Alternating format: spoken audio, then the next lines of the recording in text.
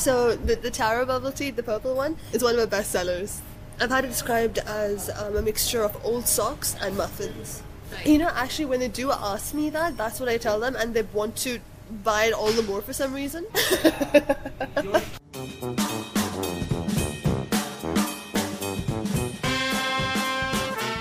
No animals were harmed in the making of this podcast.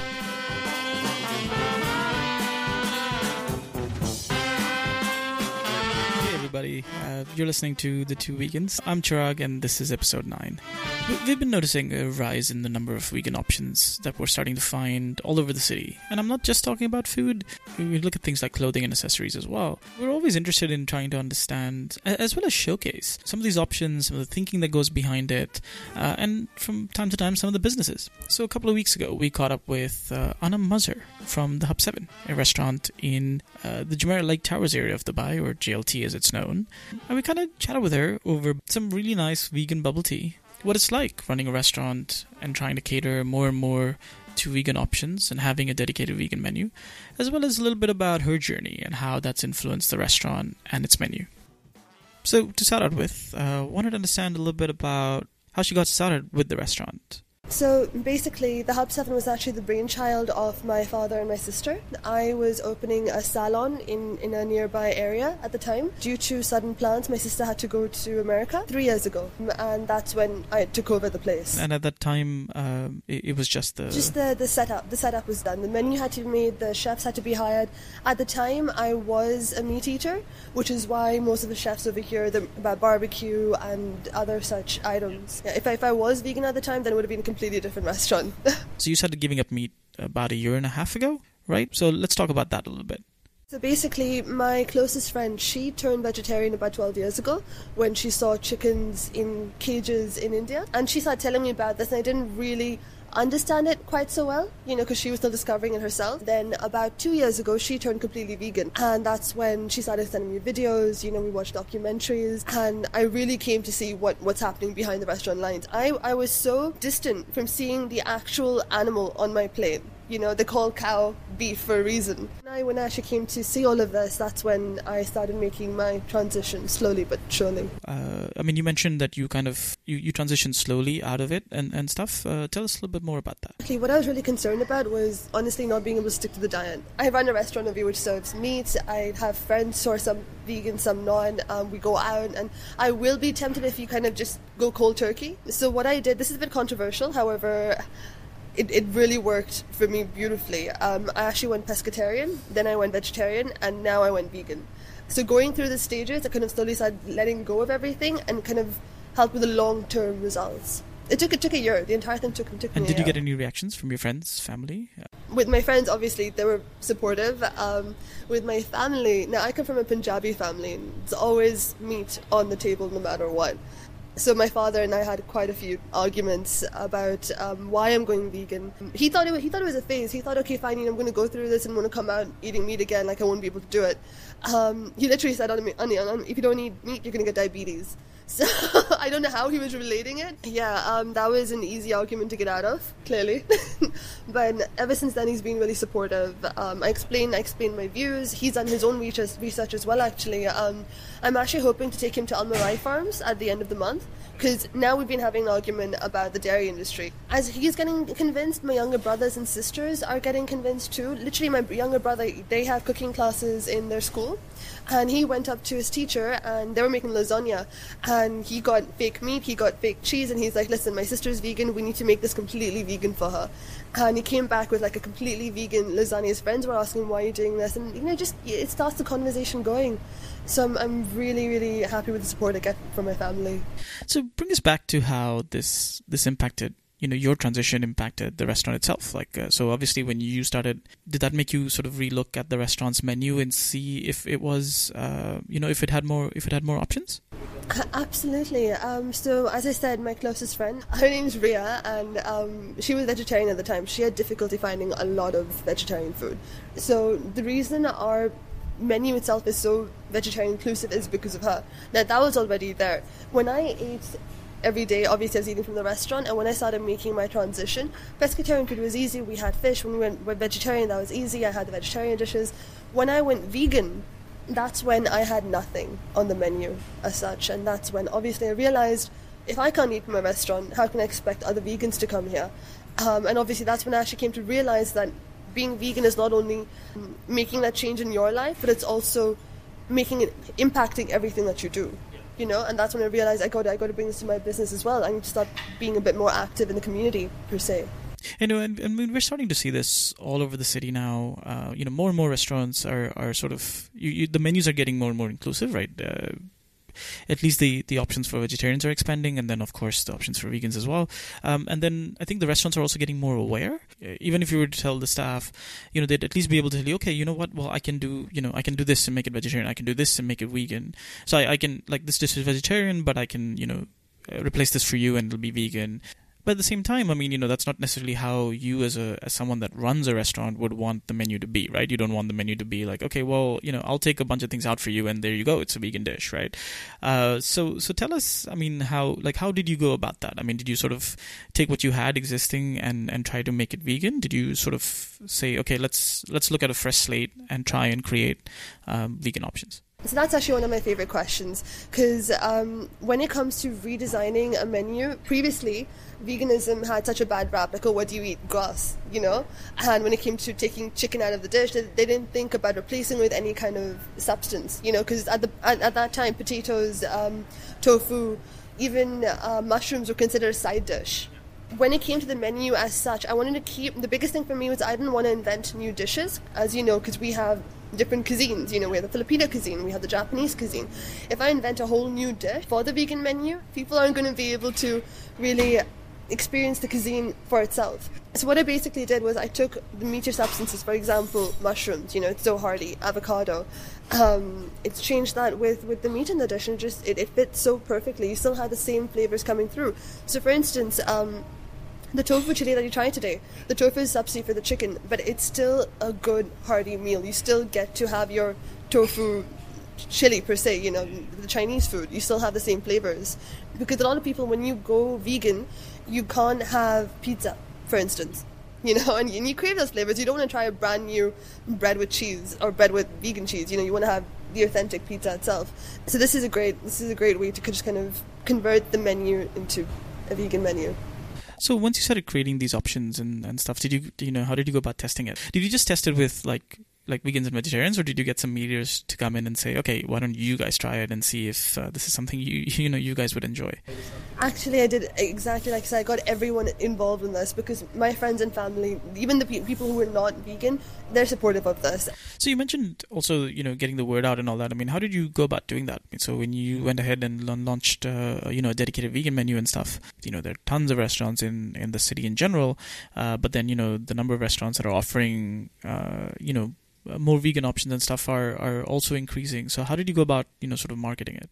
So when I say that the vegan community is really strong, that was no exaggeration. All it took me was literally one post on Vegan Steak Dubai, and there was one more Facebook page, and it just blew up. Instantly, people were coming the same day, the next day. I was getting calls asking about the ingredients, asking about, you know, when you launched, and just a lot of interest. So it's honestly just thanks to the vegan community. I haven't even started marketing it yet properly. It's been a year. So I think one of the things I'm always curious about is sort of the business side of it, right? I mean, obviously in this case, you are extremely passionate about, you know, you've invested, you know, all this effort and time into creating this dedicated vegan menu. Do you see enough demand today that you would be incentivized to expand on this, to add more things, to expand the menu, to do more? 100%. So there actually is a lot of demand. So like I said, targeting the Filipino menu, targeting the Japanese menu, we are the only restaurant that has a Filipino vegan menu. I'm so happy you brought that up earlier. And because of that, it's something that people can come here and try. You know, that is leading to a spike in demand with different communities that want to come and try it. But the biggest thing that I do see demand for right now, that I'm moving to Montreal, and I'm starting a vegan restaurant over there. And obviously I would not be able to do that if I didn't see any kind of money coming in either, because I need to kind of sustain myself as well. The biggest demand that I can see coming in is vegan fast food. People over here, McDonald's, you know, when you're hungry, you need a quick burger, but there is no vegan alternative. Customers I've spoken to, they're like, you know, I don't know what to do. I can't go vegan because there's no easy, quick, fast option. People often think veganism is about being healthy, you know? common misconception. Not all vegan food is healthy. Some people do want that kind of a fast food alternative. Without that, they can't go vegan per se. So that's something you're looking for? Yeah, that is something actually. I found suppliers already that make seitan burgers and seitan nuggets, and I basically want to have what McDonald's has, but a vegan version. So I'm sure you had, before you sort of made the decision, before you sort of, confirmed it and all that. I mean, I'm sure you had plans. You were, whether it was new menu items, whether other things that you wanted to do with the restaurant. How are you guys sort of handling that transition in terms of, your plans with the vegan menu and all of that? The Hub 7, like I said, it was my sister's brainchild already, and now that she's back from her MBA, she's going to be taking over the Hub 7 as it is. The vegan menu itself, she's going to keep it running. There is money coming in through there. It doesn't change anything in the kitchen. It doesn't take them any more time to make. They're all retrained in it. She's keeping that there not only out of respect for me, but also for the demand that's still there. We have a lot of customers that come all the time, consistently, loyal customers. She understands that it's so easy to change things into a vegan item just by simple replacement of the main ingredient, the meat. So it's something very easy to do. So what she's actually thinking of doing is what I'm doing now. When we introduce new items in the menu itself, have a vegan version. Whether it's on the menu or not, the staff are aware of it. The only things that will go on the menu are things that, it's star items. But for instance, if, we sit down and someone wants steak, obviously we're not going to have a vegan steak on the menu, but we can tell them, we can do a cauliflower steak for you instead. The staff are very, very well aware of what can be done. She's definitely going to keep that going. So, I mean, I'm also a little bit intrigued about, you talk about your move to Montreal because, so you said you're going there to study, right? But then you've got plans to launch your own restaurant. You even mentioned you're in touch with some suppliers. I mean, how does that happen, while you're sitting here? So I've actually always wanted to start an international business. When I went vegan, it was the easy thing. I already had a restaurant. I know how it works, and it was the quickest thing that came to my mind. The quickest thing I could start and make a difference in the vegan community.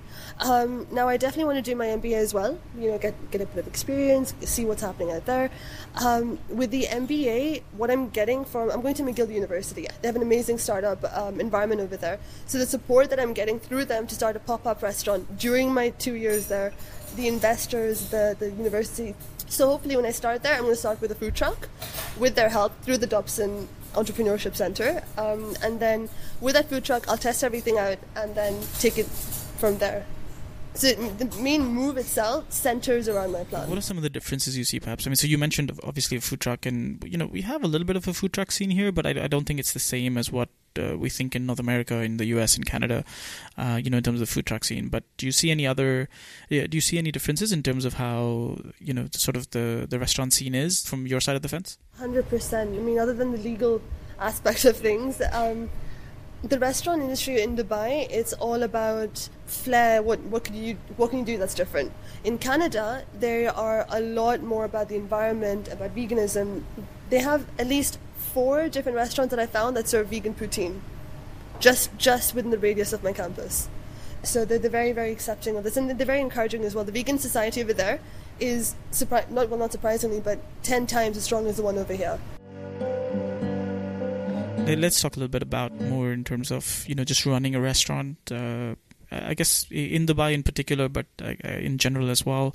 I'm kind of curious. I mean, what are the kind of challenges that you see? I mean, I'm not limiting this just to the vegan menu, but and we'll talk about that too. But I mean, just in general, in terms of some of the challenges. I mean, what's it like to to do that? Honestly, it's insane. Like, it's one of the hardest things. It's the hardest industry to be in. I mean, It's very interesting because you meet all kinds of customers. We literally had a customer 2 weeks ago that threatened to call the cops because we couldn't give him a reservation for the teppanyaki. It's honestly amazing. He was screaming. He's like, if I'm not going to get a reservation for teppanyaki, I'm calling the cops to your place. I'm going to see you there in half an hour with the cops. I'm like, okay, go ahead. Whoa, sorry. I'm listening to the story and I'm thinking to myself, like, why am I not eating the teppanyaki? Because apparently, like, people are willing to call the cops over it. I would imagine you arrived at a restaurant when someone's willing to call the cops over a reservation. Right? The moment that happened, I mean, this is going down in the books. Writing my own Zomato review. So customers aside, there's obviously problems. Now, turnover in Dubai is extremely high, which is really difficult to do because every staff you hire, minimum you spend on just the hiring process, 10,000 dirhams. Deposits, visa costs, everything. It's insane. So the biggest problem in the restaurant industry right now, I've spoken to other restaurant owners, is getting the right manager. We've been through 7 in the last 3 years. Wow, is this, I mean, they just quit, or is there, like, it was just they were not good enough and you had to let them go? Like, what was the reason for that kind of turnover? Honestly, it's just been crazy. There was one guy that used to hold interviews for waitresses just for the heck of it, so he could kind of meet girls. Yeah, I don't even know what to say to that, actually. There's also, like, with training staff, you cannot conduct training enough times because, number one, turnover is so high. Waitresses keep coming and going. Number two, even when you do explain it, I don't know how the next day they forget. So obviously training, stock control is the hardest thing. I mean, vegetables go to waste, all of that. It's just all around. It's very difficult. Overheads are the highest thing to take care of because food cost is minimal. You won't believe how low the costs actually are. But when it comes to actually running the place, there's rent, there is electricity, there is salaries. That is where most of the money goes, to be honest. There's not a lot of money in the restaurant business. There's a misconception that there is. Nothing. And I think in Dubai too, I think it's very maybe up and down, right? I mean, people are always looking for something new and interesting. I think you have to be on top of changes and stuff like that, right? Like you can't sort of... Oh, absolutely. They're hot places. They don't... unlike in other countries, this is a trend I've seen in Dubai, people don't have a spot that they go to again and again and again. They go to a spot about five times max and they switch over to another one. Yeah, you get bored. So that's something that's retaining customers, really difficult. So I wanted to talk to you about, the challenges on the vegan side of things. So I'm looking at your menu. I mean, a lot of the replacements, a lot of the core ingredients are things that are fairly easily available, like mushrooms and tofu and other veggies. But there is now an increasing trend in terms of a lot of sort of meat replacements. I mean, you look at things like seitan and all of that. But these are not things that are yet easily available here, right? So people wanting those things, I'm sure it must be a challenge. So there actually... two things that I discussed with that. Number one, using seitan in general. I know I'm doing this. I know I'm going to be going to Montreal and starting a fast food chain based around seitan. But, sorry, just a word. I feel... So talking about seitan in general, people are not very... The vegan community here is very divided. They have very strong opinions on using seitan. They're like, why would you want a meat replacement? Why do you want something that tastes like dead flesh? Number two, getting good quality seitan is close to impossible. The price that is quoted to restaurants is very close to what consumers are paying anyway because they're trying to, sell it to everyone. So I'm not able to make it feasible. The best thing to do is with vegetables and tofu and everything. I think this is also one of the reasons why, I mean, I think it's a misconception in many ways, but a lot of people feel like vegan food is too expensive, right? I mean, it's because of this. I mean, and when you look at our region, especially when you're looking at these kind of replacements, things like seitan and stuff that's not produced here, or there are numerous brands, for example, in the US. We see some of it coming from Europe as well.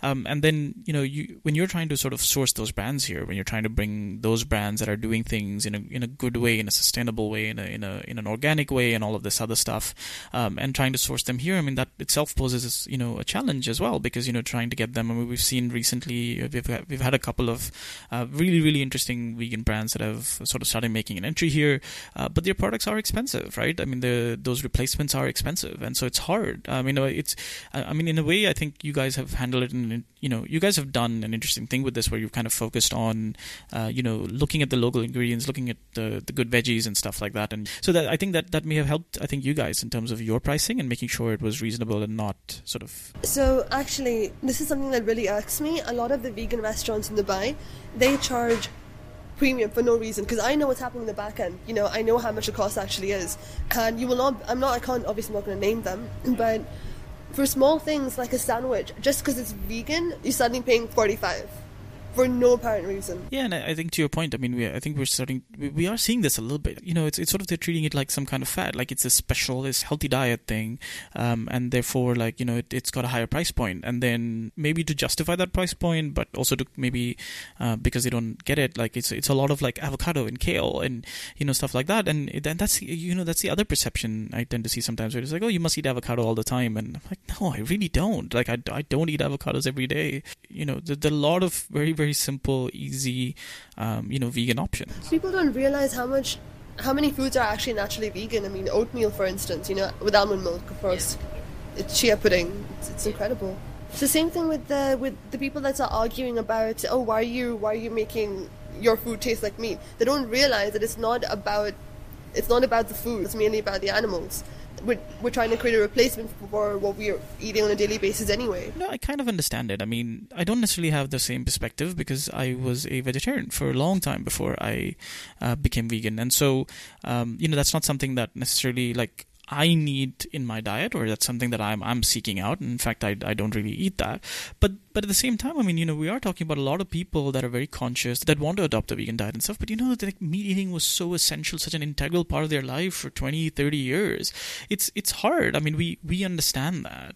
And so sometimes when I see that sort of debate happening, when I see that sort of, that being thrown, it's like, okay, well, if you make your food taste like meat, then it kind of is pointless. And I think, no, it isn't, because it's still keeping up with the principle of it, which is they don't want our animals to be harmed in, where they get their food, but it's just they like the taste and they enjoy that taste, and they want to recreate the burger and the steak and whatever, but in a plant-based way. And I mean, if that's what it takes to get them, to enjoy a plant-based diet because it's that flavor that they're seeking, then they can get it.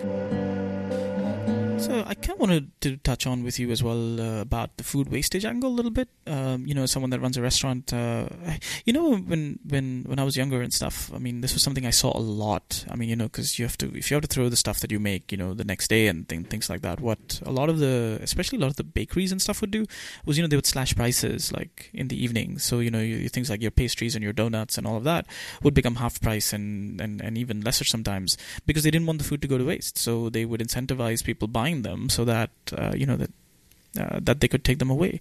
I'm just curious. I mean, you as a restaurant, I mean, what do you guys do? What are some of the things that maybe you guys do to sort of handle food wastage and making sure that it doesn't get wasted? Honestly, this is so obviously completely in terms of wastage, but also in terms of stock control. Obviously, the more you buy, the lower the price. The problem with vegetables is they go bad so fast. You put an avocado next to potatoes and it starts ripening really fast. You've got to be careful how you store items as well.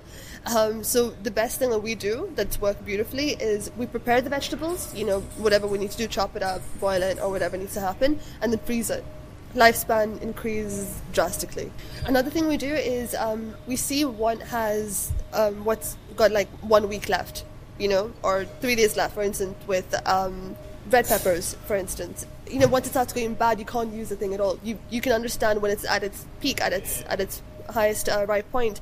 So that morning, we decided this is what we're going to push on customers. Tomorrow onwards, it start deteriorating, we can't use it anyway. The biggest thing that the restaurant should do is see what that peak point is and try and push those dishes on that day itself. And then what about the disposal side of things? I mean, we all try to do our little bit, right? We talk about doing things like, I'm going to recycle some of this versus, throwing out the trash and stuff. But I mean, you guys will have a very different scale compared to what I have in my house and stuff, right? So how do you guys go about that? So disposal of items from the kitchen, there's strict laws over here about how we take care of it, and it all needs to go in. For instance, food that is left on the table, we have to throw it away. So even in terms of getting, there are a lot of places abroad that take leftover food from restaurants and kind of give it to the homeless or give it to other places. That's not allowed over here. There is one company, actually, there's a guy I spoke to that's trying to start a company like that, which I'm very happy about. He is trying to get permissions, but it's just about the progression in the buy, and it's happening. It's definitely happening. I mean, I can see some of the challenges to that too. I mean, you're trying to give all this food away, and then something goes wrong. I mean, something gets contaminated or something like that, and that it presents a whole different challenge. But at the same time, you kind of want to look at and say, there's all this food that gets wasted. We know it gets wasted, and what can we do about it? How can we minimize some of it? Because I mean, when you guys are operating a restaurant, I mean, this is bound to happen, right? And so it's sort of, I think it remains a challenge to be seen as to it remains a challenge. One way to actually avoid the buffet wastage conundrum is pre-prepare items in the kitchen, same thing what we normally do, but have a menu service buffet, not a standard buffet. That way, they order off the menu, and that's actually what we do over here. So last Ramadan, we had the teppanyaki buffet. Whatever you want is made in front of you. Yeah, and I mean, I don't know if necessarily if it's taken off all that much. I mean, I don't think it's the more popular buffet, at least as of today. But I've seen a lot of restaurants that do this, that they kind of do like a sort of a split thing. So some of the appetizers, maybe the salads and stuff, and then maybe the desserts are kind of up on the table and you can go get them. But then the main course and the main dishes and stuff like that, are served to you when you order them. And in a way, it's kind of nice because it also helps with food wastage. It also helps a little bit, especially, I mean, for us, sometimes that's great because that means you can customize the dish. Sometimes you want to take out a dairy element or something. That way it's good too, but then also you get to customize it. You're eating it freshly cooked as opposed to something that was kept. So there are some advantages to it, and it's nice to see that some restaurants are trying to tackle food wastage in that way because it kind of, at least there's more control over, what's being served and how much is being cooked. Biggest thing is honestly wastage right now. It's huge. There's a lot of food people, if they don't finish it, they don't. There's a certain culture here. I don't know if you're aware. In the restaurant business, I see it a lot. People, for some reason, are embarrassed to pack up their food. They think it's some kind of a bad thing to do, which is something which I can't understand. And even if it's one piece, just have it, it's fine. Yeah, and I see that sometimes even when we're going out, even with my friends and stuff, there'll be like something small will be left behind and it's just let go. And I'm like, can someone pack this and take it? I mean, I can't eat it and I won't eat it, so there's no point, but like, can someone at least take it? Back home, it isn't necessarily the same kind of challenge, I think, because back home you always I don't know, I mean, that's what I see as well. Everybody packs everything up and they take it and they give it away to somebody. You have people on the property that are looking after it and you give it away, the people that are in a shelter or something, and you have your own maids and things like that, and you kind of just at least you make sure that the food doesn't go to waste. And again, I think that's a bit of a challenge here as well, to be able to do that easily. And actually, it's really interesting. I'm so glad you brought that up because there are certain areas where you can basically put up I think this is government issued fridges. I might be wrong, and you can put food inside there. Yeah, I think that's primarily targeted at construction workers, but also otherwise. But I think that also it's separately packaged food, right? I don't think you can put stuff that's easily perishable. I don't know. I'm not too sure how it works. So actually, I'm going to look into it now that we've had this talk because it seems very interesting. But I do want to know how they control the food. If it's contaminated or anything, because no one's checking. They're just putting the food inside. So let me ask you this question because I think it's something that comes up a lot in a lot of debates and stuff, and I have my take on it and I have my thoughts on it. But I think one of the things that often is a contradiction, I guess perhaps more so if you're running a restaurant, you're running some kind of enterprise or something that also serves meat. This is the argument that's always placed to say that if you're running this restaurant, if you are supporting this restaurant, if you're doing something with this restaurant, you are kind of indirectly supporting the animal cruelty, and then that's. So that's hard, right? I mean, that it is hard for someone to have to do that. So then, does it upset you? So how does someone deal with that? I mean, I know you've done a lot in terms of, expanding the vegan menu and adding more and more options and trying to focus on that and market that. But, how do you handle that sort of? That's why I call myself the project manager. No, honestly, it's a great restaurant. I'm very proud to be a part of it. The only thing is, when it comes, now, the menu that I made before, I'm not working on that anymore. Expansion of it, I'm not doing any of that unless it comes to the vegan side. So, for instance, we're having the Taste of Dubai, or the group that's coming soon. Is a group coming soon to kind of try our food. They have a special society where they come to taste the food and then they market it for us.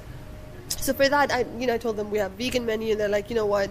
We're not vegan, we kind of want to try the other dishes as well. And this is why even though I'm trying to stay away from that side, I do need to be involved. So the way I handle these situations is basically trying to push veganism wherever I can. So over here, I offer two versions of everything. I offer the vegan version and the non-vegan version, so they can at least try it and know this is there. So in terms of running a restaurant that even has meat, I face it on a daily basis because I'm seeing them cooking and I can see that the meat coming in, the dead animals coming in. But this is where I have to make a decision. If I leave the restaurant, if I go work somewhere else, can I still make the difference that I'm making right now? Or am I letting go of an opportunity cost? Which is why, in the end, when I go to Montreal, that's where I'm starting a completely vegan restaurant. Meanwhile, in Dubai, I want to do the most I can. From where I can see me doing the most is in this restaurant right now. The money is in mine, which is why, obviously, I can't change it to completely vegan. For now, this is the best that I can do and the best that I can see myself doing along the future plans. I was kind of leading you to this exact point, right? Because, one of the things, I mean, I do get... I do get some opposition when I say that, but there are a lot of people that are doing that are vegan, and not just vegan, but also even vegetarian, because they don't want to contribute to animal cruelty and the killing of animals. And so it is something that's what we stand for. But at the same time, it's one of these things. I mean, let's say you as a restaurant owner, you're working hard. You're putting sort of these vegan options on the menu, and you're really trying to make this work. And then everybody turns around and says, what? But you also serve meat, therefore I'm not going to eat at your restaurant. And so when you go back to your investors, or it becomes hard to make a business case for keeping these options on the menu, right? Unless they are actually eaten, unless there's a demand for it, right? If I completely boycott all restaurants that serve meat, and I don't go there, I don't buy the vegan dishes, they will never know there's a demand for it. That's what's happening over here, for instance. I can't remove the meat dishes and for my investors show them this is where the money is, because there is no money coming in. If people start boycotting restaurants or even places entirely for that and don't show their support for the vegan items, there's no way of really knowing there is any potential there for a business. The sad truth is there's a much larger a non-vegan society over here. So if the vegans boycott these restaurants, it's not going to make that much of a difference. If they come out and buy it on a constant basis, you see a demand. You see you want to improve your menu. You want to improve your your vegan items. I kind of wanted to get a sense from you on the other side of this as well. I mean, we're talking about catering to vegans, having vegan menus and all of this stuff. But what about the other side? I mean, is this something you guys do in terms of, what about when non-vegans, come to the restaurant? I mean, do you see that? Do you see them wanting to try these options or not so much? So actually, that in itself is a very interesting question, because a lot of the customers, the moment they see a vegan menu, they have questions, which is something that comes with being vegan as it is. So naturally, when they come in and they see the vegan menu, they do want to try it, and they always have vegetarian friends that come in and then they try their food as well. So this is actually a reoccurring trend. It's not like it happens a lot. The only community, to be honest, that I find it very hard to convince to go for the vegan menu, even when you're recommending or anything, they kind of look at it with disdain, is honestly the Asian community. I think it's because of our Punjabi roots, because of how much meat we naturally used to eat, back at home and everything. So it's very hard to convince them or even have them look at it. But I've noticed if they have a vegan or vegetarian friend, even they're willing to kind of give it a shot. Maybe that might be happening over here, because when they come, they come with their friends and they're already so open to, they come for the vegan menu. And I guess, like I said, the vegan menu I didn't really market as much. I put it on the vegan group, so those people are coming already with the open outlook. Anam, thank you so much. I really appreciate you sharing all of this information with us. I think it's, to me, it's been really interesting, because this is a different perspective to the conversations that we keep having. It's kind of interesting to see the business side of things as well, to see what it's like for you as well in terms of running a restaurant and the practicalities of it, and trying to get all of this stuff to work and to expand, and some of the challenges that come with that. So I really appreciate that. If you'd like to share with our listeners, where people can find out more information about your restaurant and things like that. One of the biggest ways that people actually find us, other than these groups, is through online magazines. So Insider, for instance, we were mentioned once, and suddenly we were booked for days just for the vegan menu. Our Facebook is The Hub 7, and our Instagram's The Hub 7 as well. It's pretty easy to find us. So that's it from us from this episode. As always, you can subscribe to this show in any podcast player of your choice. Just look for The Two Vegans. You can also find us on Instagram at the.2.vegans. This is something we shared with Anam, so I'm going to leave you with her reaction to our Instagram page. Oh, hey, these aren't bad at all. So cute. Whose cats are these? I would take them in a house. So cute. Oh my god, this looks delicious.